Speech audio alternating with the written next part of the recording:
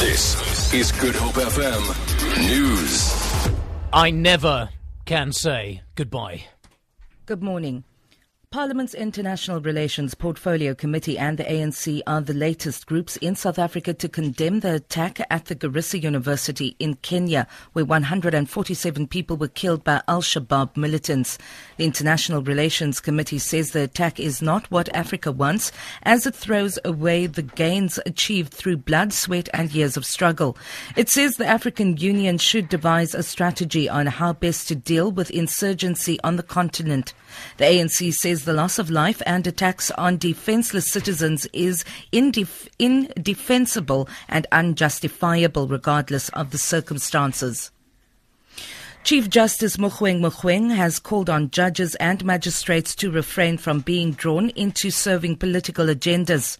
He was addressing judges and magistrates and business people at a gala dinner in Welkom in the Northern Free State. Chief Justice Mogoeng urged judicial officers not to be party to things that divide the nation along racial lines. He called on them to live within their means and to avoid being corrupted by taking bribes.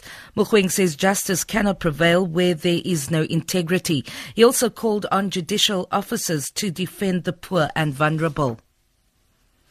Scientists have given South Africa's famous human ancestor fossil Littlefoot a new age. A team of local and international researchers announced in Johannesburg that the Sterkfontein treasure is among the oldest hominid skeletons dating back to more than 3 million years ago. The man behind the Littlefoot discovery, Wits University's Professor Ron Clark. We've got the oldest date for a fossil hominid in South Africa. What this also means is that we've got fossils here as old as some of the earliest fossil Australopithecus in East Africa, such as Australopithecus afarensis from Laetoli in Tanzania. These hominids must have existed all over Africa, and we only have a few sites representing our ancestors. U.S. President Barack Obama has welcomed the framework agreement reached yesterday by world powers and Iran on that country's nuclear program.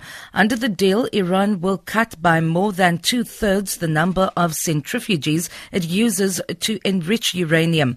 Obama says the deal will make the world a safer place as it will cut off every pathway that Iran could take to develop a nuclear weapon. The BBC's Lise Doucet reports. There has been celebration through the night across Iran, and a hero's welcome for the Foreign Minister, Javad Zarif. But the deal he's brought home has been dismissed by hardliners, who say Iran surrendered too much in exchange for too little. John Kerry also faces a mix of support and scepticism in the US Congress. As hard as it was to reach this preliminary agreement, it will be even harder to draft a final deal by the end of June. But if negotiators do it, it will be a victory for diplomacy. For Good Hope FM News, I'm Vanya Klitschko-Collison.